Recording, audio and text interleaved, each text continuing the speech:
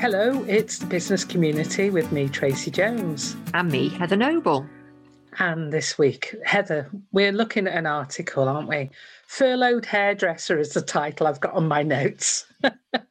It's not the article of the, it's not the title of the article, but it almost is, isn't it? It starts with that. Furloughed hairdresser, 20, on the brink of becoming a millionaire. Now, I've got to say, Heather, I don't know about you, but I got myself a little bit annoyed reading this article with the confusion between turnover and profit throughout the article. I got thoroughly annoyed with it. Well, there's nothing I would expect you to, because because of your background. Yes, it is a bit frustrating, but I think you still can't deny that he's made quite a lot of money. Yeah, I've got to say, give the guys due. Ben Gulliver, he was furloughed and he started a business in his bedroom using his parents' garage to store the stock. Not just one business, but two. He's started one business and sold it. So I think he's done. This guy's going to go on and be a serial entrepreneur, I think. That's the feeling I get from reading this article. Yeah, I mean, it does sound a little bit like he's always sort of had that in his genes a little bit. He used to, it reminded me of my brother, actually, because my brother, who is an accountant, when he was a kid, he used to buy like tubes of Polo mints. I can't remember how much a tube of Polo mints was, but say it was 8p and there were 12 in a tube. He'd sell them for a penny each at break time and make a profit. And this guy was basically doing the same thing, buying 15p lollies and selling them for £1. Excellent. This is one of the things. It says he made £1,000 a month. Did he make or did he turn over £1,000 a month? When he was 14. Well, that's impressive. So even just to have £1,000 a month passing through your hands at the age of 14 is pretty impressive. It's more than some self-employed people. But yeah, I've got to say. So I think pretty impressive story here. So if we go right back, he was furloughed as a hairdresser. Then he started a business selling teeth cleaning devices. Now, I like his thinking on this. He looked for something that would solve a problem, which is a classic way to come up with a business idea, isn't it? What problem have we got? People can't go to dentists. Right. He bought teeth cleaning kits from China and then sold them. I think, did he sell them through Amazon? I'm not quite sure. He sells his gym equipment through Amazon, and that's the one that was sort of featured at the start of the article. Yeah, so, I don't think he says explicitly, but he was selling quite a lot of this stuff. It's a lot of people. Yeah, because presumably the margins aren't massive on buying and selling that sort of stuff. So you've got to do volume, I guess. Hence, I imagine his parents are probably quite keen to get their garage back, I would have thought. Yeah, but then I started wondering if he was using Amazon, whether he was having order fulfillment from Amazon. Oh, yeah. Which, of course, for a lot of people makes the need for any storage. Admittedly, he is using his parents' garage, but yeah. You don't actually need to have a big warehouse because you can just draw down stock and it be fulfilled by Amazon. And that's where the balance comes in, I guess, because your margins are lower, but you could potentially get more volume. So yeah. But he said that in his best month, he sold over £200,000 worth of goods, and in another he sold £100,000 in 10 days. So again, even if you've only got a 5% profit margin, it's not horrendous, is it? No, not bad at all. All done with a laptop and a phone, it says in the article there. So he's now employed his best mate, hasn't he, to help him out? Yeah, well, he sold, as you said, he sold the teeth cleaning business to an American investor for a 5-figure sum. I'm always interested in 5-figure sums and what that actually means, because, £100 and 23p is a 5-figure sum, but that's just the cynic in me. But he sold that, and then he sort of wanted to get on to the next big thing. So he went onto YouTube and was looking at, the whole solving a problem. And from that, once he started to research what products could sell, what products are selling well, that's when he started to think about selling exercise equipment, because during lockdown, everybody's trying to keep fit and, gyms are closed. And that's when he really was storing stock in his parents' garage. Yeah. And that's the thing, isn't it? So with thinking like that, he can go to the next great idea and the next great idea. And if he keeps building up the funds available to invest in his business, I think he's going to go places. I did notice there's a quote from Ben himself where he says that he's made $1 million so far, but he does clarify it by saying that's revenue rather than profit. So fair dues to Ben. Yeah, he did better than the journalist did with that article. Yeah, absolutely. And as you mentioned earlier, he's employing his mate, and his mate's dealing with his mate deals with customer services and things like that. I guess that means not buying, not sourcing products. But yeah, fair play to him. Yeah, he says he now wants to get a property portfolio together. So I guess if he's made himself a little bit of profit on this business, then he's got the ability to then go and invest in these properties. He wants to buy houses, do them up and sell them on. Maybe he's been watching Homes Under the Hammer. I love that show. But one thing he does mention, he's got a mentor who is a guy, I'm not familiar with him, Neil Westwood, who got investment in a magic whiteboard. So it was one of the biggest success stories from the show. And this guy, Neil, has been mentoring Ben. He worked for him for 2 years and he learnt an awful lot. And he's sort of very much talking about doing a sort of a time-served apprenticeship into the world of business rather than going to university. Yeah. He's sort of learning on the hoof, which, again, I think is brilliant. I also like his attitude as well. He wants to help other young people start up in business. And, letting them know that all you need is a laptop, a phone, and an internet access, and you can create a business. So, I think that sort of attitude it's a really positive one. And I do hope he goes on to bigger and brighter things. Yeah, I think what's really interesting also is if you think about it, so he was a hairdresser. He was apparently selling hair pieces. Then from that, he went to the teeth cleaning product. Now he's gone to sports products, and now he's on to property. None of those, you wouldn't set off on a path to say, I know what I'm going to do. I'm going to go from hairdressing to teeth whitening to it is very much, things have evolved, and he must have sort of just spotted opportunities as they came his way. And I think that a lot of us, particularly when we're setting up business, we get a little bit hung up on what's the end goal, when in actual fact, let's just focus on this first bit and see where that takes us. Well, his end goal was to work for himself by whatever means. He said he always knew he wanted to work for himself from a young age. So when that's your end goal, then there are loads of different paths and twists and turns you can take on that journey, aren't there? Yeah, totally. Good luck to him, and good luck to his parents. Hopefully, well, I hope they're charging him rent. If it's not rent for his bed and board, then hopefully it's for the use of the garage. Now, Heather, I've got to come on to this book that you asked me to review with you.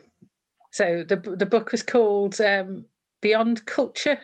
Is that right? Yes. By Edward T. Hall. Yeah. I don't know what to say. I really, really struggled. I'm glad I didn't buy the book. Okay. But maybe you've actually got a physical hard copy of the book, haven't you? So what I'd really like to know from you is how could you read it? I like to think that I've got a certain amount of intellectual ability. I won't blow my own trumpet, but I can read some pretty highbrow stuff. But I started reading an article about the book and my eyes glazed over several times.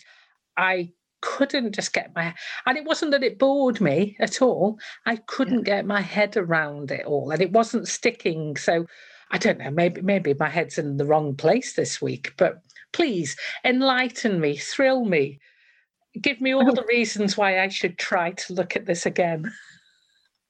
Well, I think the first thing to remember is that actually, although it is a book, it's actually like an academic paper, really. And it's dated back to 1976. So this book was, first drafted then. And I think the reason that I like it is because it talks about a lot of the stuff that I'm really interested in and, fascinated in. Now, that's not to say that some of the time I was reading it and I was thinking, I don't really know what he's talking about. I'm going to stick with it. And yes, there were times when, if you're reading a novel and it's not really floating your boat, you sort of speed read a few pages just to hope that you get to something that grabs your attention. So there has been a bit of that going on. But, well, this article that I read was by an academic, a Richard Lanigan from the International Communicology Institute. So it was an academic paper about quite an academic book. But I thought as I was just reading the blurb, and they said, Beyond Culture is a must for anyone who requires a readable, exciting introduction to intercultural communication. And it's an excellent first guide for students. Now, this is the key bit, in the difficult area of cultural perception and expression. So I reckon I've just picked up the difficult part of that rather than the readable and exciting part. But also, I think I came at this from the other side of the book, effectively. So I was doing some research for some training that I was delivering. And we were talking very specifically about for people who don't have English as a first language. And these people work in the export advisory field. So that's when I started to think, okay, well, there must be some differences between the way different cultures communicate. So I was just really looking for some evidence to support that was actually a thing. And then I started to unfold all of this extra information, which talks about context. So high context culture and low context culture. And then I found out that a lot of this is hung on Edward T. Hall's book, because he seems to be the first person that really discussed this and looked at how the amount of information that people communicate is affected by their cultural position, and how if we're trying to engage with people of different cultures, it might be affected if we think that they're too much or they're not enough, they're oversharing, undersharing, and how we can make sure that we measure our communication accordingly. So I think it's really, really interesting. And some of it fits into the workplace just anyway. I agree. And when you talk about it like that, it is very interesting, very exciting. And it's a mix of psychology and anthropology and communicology, which I didn't even know was a thing. I didn't know that was a word. But yeah, it was just reading the words. So maybe I just need to see a diagram. Yeah, well, funny you should say that, because I have a couple of diagrams that I have unearthed, and I will share those on our blog, because this starts to look at, so what I was doing with the people I was training, I knew that one of them was Brazilian and that one of them was French, and I knew that I'm British. So I wanted to look to see if there were any differences between the ways in which we might communicate. And the Brits and the French are low context cultures. So we're quite matter of fact, don't overshare. If you think of, the British stiff upper lip, and, that sort of direct approach, versus the Brazilian culture, where things are much more free flowing. And the example that I used is, I've got a sister who is Chinese, Singaporean, and a sister-in-law, and I've got another who is Korean. And when I hear them speaking in their native tongue, they sound angry all the time. Okay. It just, they just seem really, really vexed. And that's because of the way that they are prone to communicating.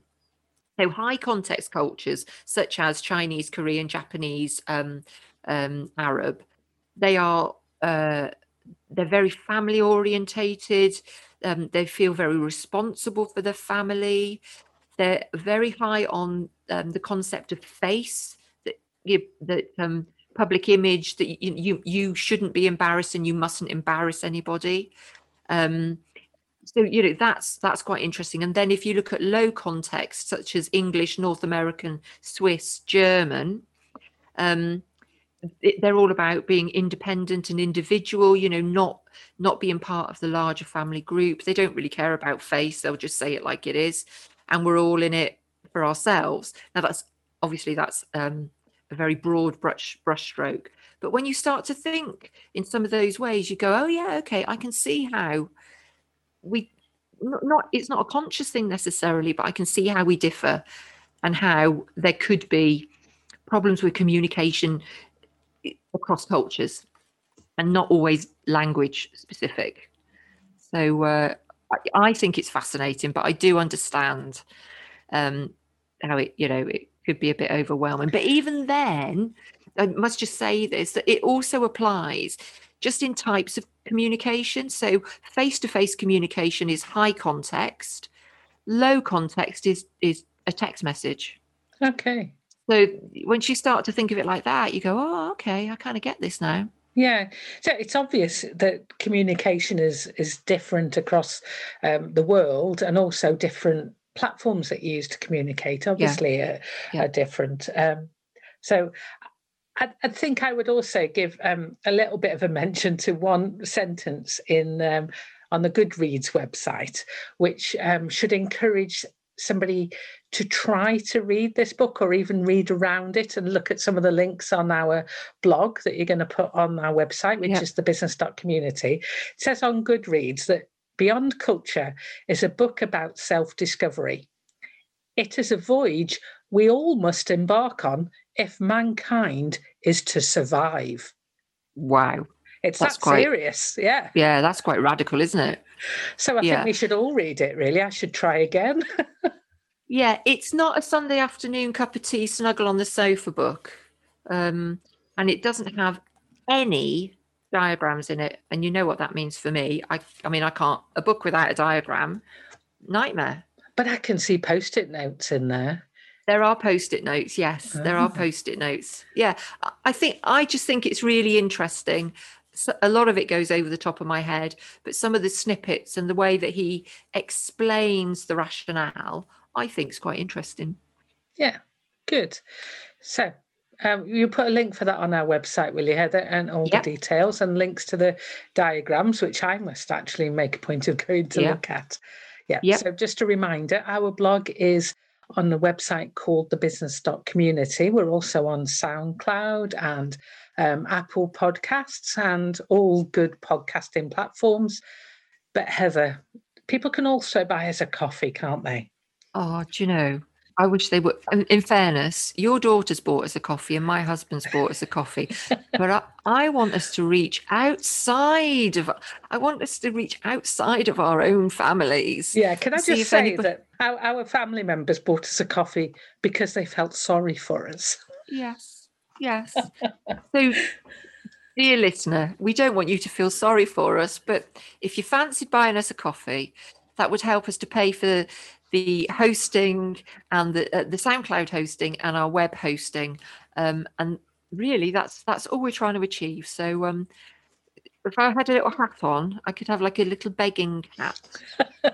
But and if you don't want to buy us coffee, then we can spend the money on gin. You can stipulate buy gin.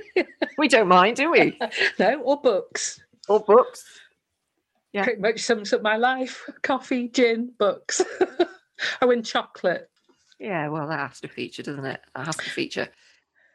So the person that we're going to review this week, profile this week, actually has got some really close connections with our topical discussion, and the guy who, the entrepreneur who hairdresser turned internet shop sensation. And this is a guy that died upon this guy. I can't remember. Sorry, Heather, the connection just broke up then. What did you say? I said, how did we decide on profiling Alex Loven? Okay, we're going to go with that pronunciation. Good. Loven, is that right? It's got an accent. I've not got a clue. There's an accent, isn't there, on the E? But no, I don't know. Because I think as soon as I heard about Ben Gulliver selling sports equipment online, buying it from China particularly, and then selling it on to make a profit, I immediately went to the guy who runs the business down the road from me in Wrexham, and he's the founder and CEO of Networld Sports. So that's essentially why I suggested we look into him. He's won lots of awards as well. He's quite an interesting character, and not least, I think, for me, I don't know what you think, but it's his own personal style. So I looked at his LinkedIn profile. You know, it's written in a style it's not your common LinkedIn corporate profile, shall we say. No. It's not the corporate. And then I looked a bit further in the statement, this group strategic report for their latest stat accounts for the group company. And I'd say that's certainly not your standard statement there. I did have a look at that because you signposted me to it. Yeah. And I was thinking, oh God, what does she want me to read now? But I see exactly what you mean. Yeah. Yeah, his own personality. He's not afraid to put that well and truly in the centre of his business, shall we say. So, he talks about his business model and basically talking about his unconventional approach and proving an unconventional approach. I get the impression that there were doubters when he was setting up his business, because when he talks about strategy as well, he says 1 year ago, a competitor said, maybe one day we'll take you seriously, Alex. And he says, I don't think they're laughing now. And this is in a group strategic report in stat account. So you don't normally see those sorts of comments. And obviously he firmly believes that Brexit is a good thing for the UK.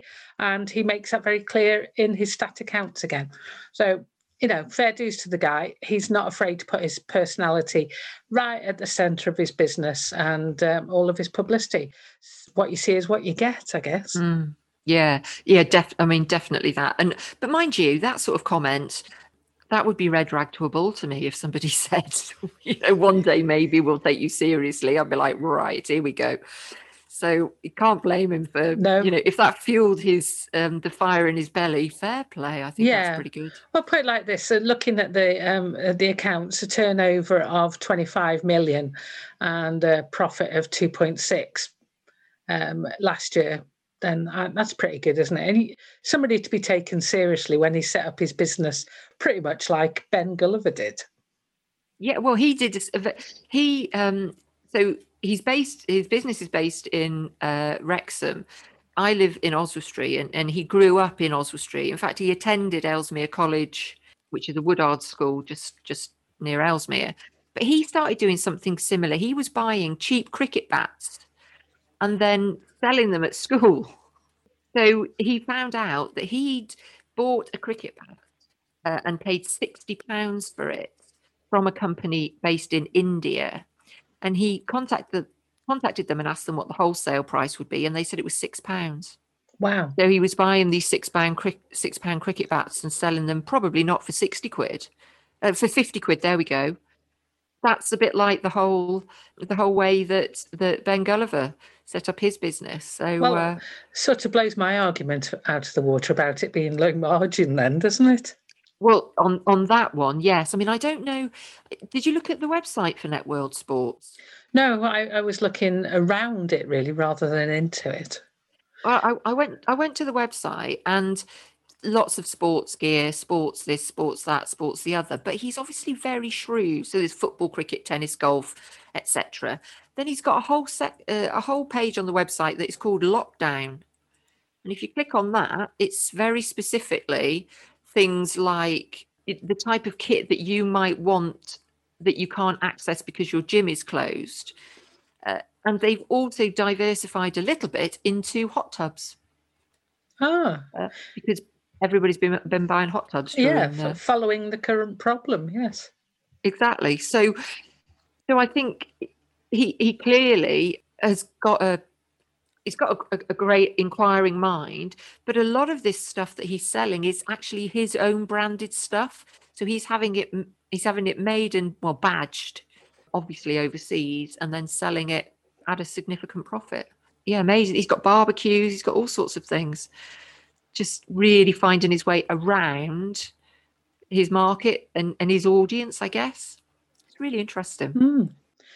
I saw an article in shropshirelive.com. It's from last year, but he talks about a business internship that they were running. And a bit like our guy at the top of the show, Ben, he's keen to help other young people to progress as well. So this internship is for people who aren't going to university, isn't? So it's an alternative. It's intended as post A level alternative to university. I don't know how it's gone because I couldn't find an article which talked about the end of this internship. So like I say, it was last year, but it's to give the experience across several different departments, from sales, customer service, web development, accounts, logistics, marketing, just so that they get a fully rounded experience of the whole business. And I was interested to read that all of the current managers at Networld Sports have worked through the business, and they've worked in different areas of the business, which I think is a good plan to have.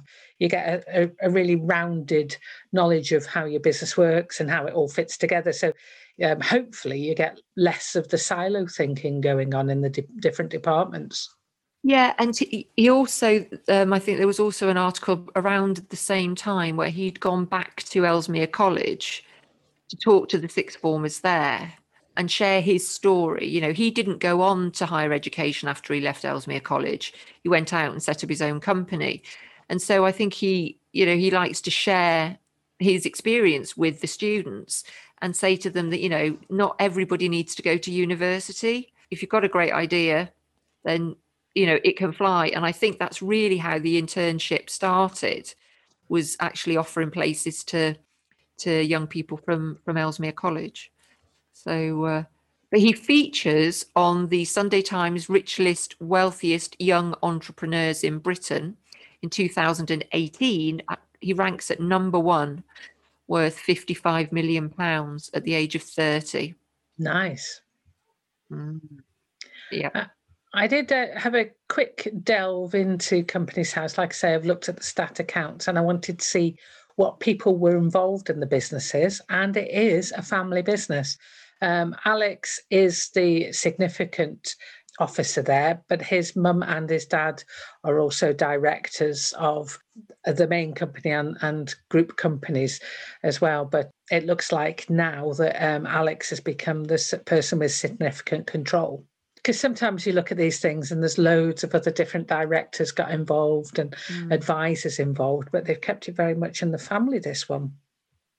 Did you notice, or did you think, because when you mentioned to look at the strategic report, I had a look at the most recent one, and then I looked at the previous one. Oh, no, I didn't do that, no. I wonder whether that one might have been written by his father, because it's slightly less, what's the word, forthright. So I just wondered whether it was a bit more conventional. So I wondered whether, his dad wrote the one and then he said, right, come on, son, you need to do this. Or he said, Dad, I'm going to do it. But it's slightly different. A different style. I need to have a look at that one, yeah. Or maybe he just felt like he doesn't need to prove himself anymore. He's already done that. Thank you very much. Well, yeah. Yes. Yeah, absolutely. Absolutely. And who says that your group strategic report has to be conventional? Well, no. No, you're absolutely right. Say what you have to say legally, and then everything else, it's up to you, isn't it? Yep. So, yeah, an interesting story, clearly very successful. And I think it's just interesting because we didn't intend to start talking about young people who were entrepreneurs, but it sort of went down that route. You find one thing and it leads you on to another. And that's what I quite like about this format, is that we don't really mind where we where we go.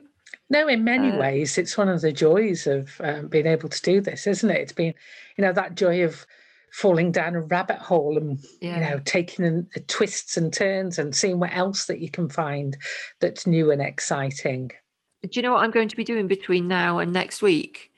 I'm going to be getting on YouTube and find out what things I need to be buying, putting them in somebody's garage and selling them online for a massive markup. Okay, that's exactly what you need to do, Heather. If you need any help with that, just let me know. That's all we've got time for this week on the Business Community. If you've enjoyed listening to this week's podcast, you can find out about all the things that we've talked about over the years at our website, which is thebusiness.community. We do hope you'll join us again next week for more news, views and reviews from the world of business.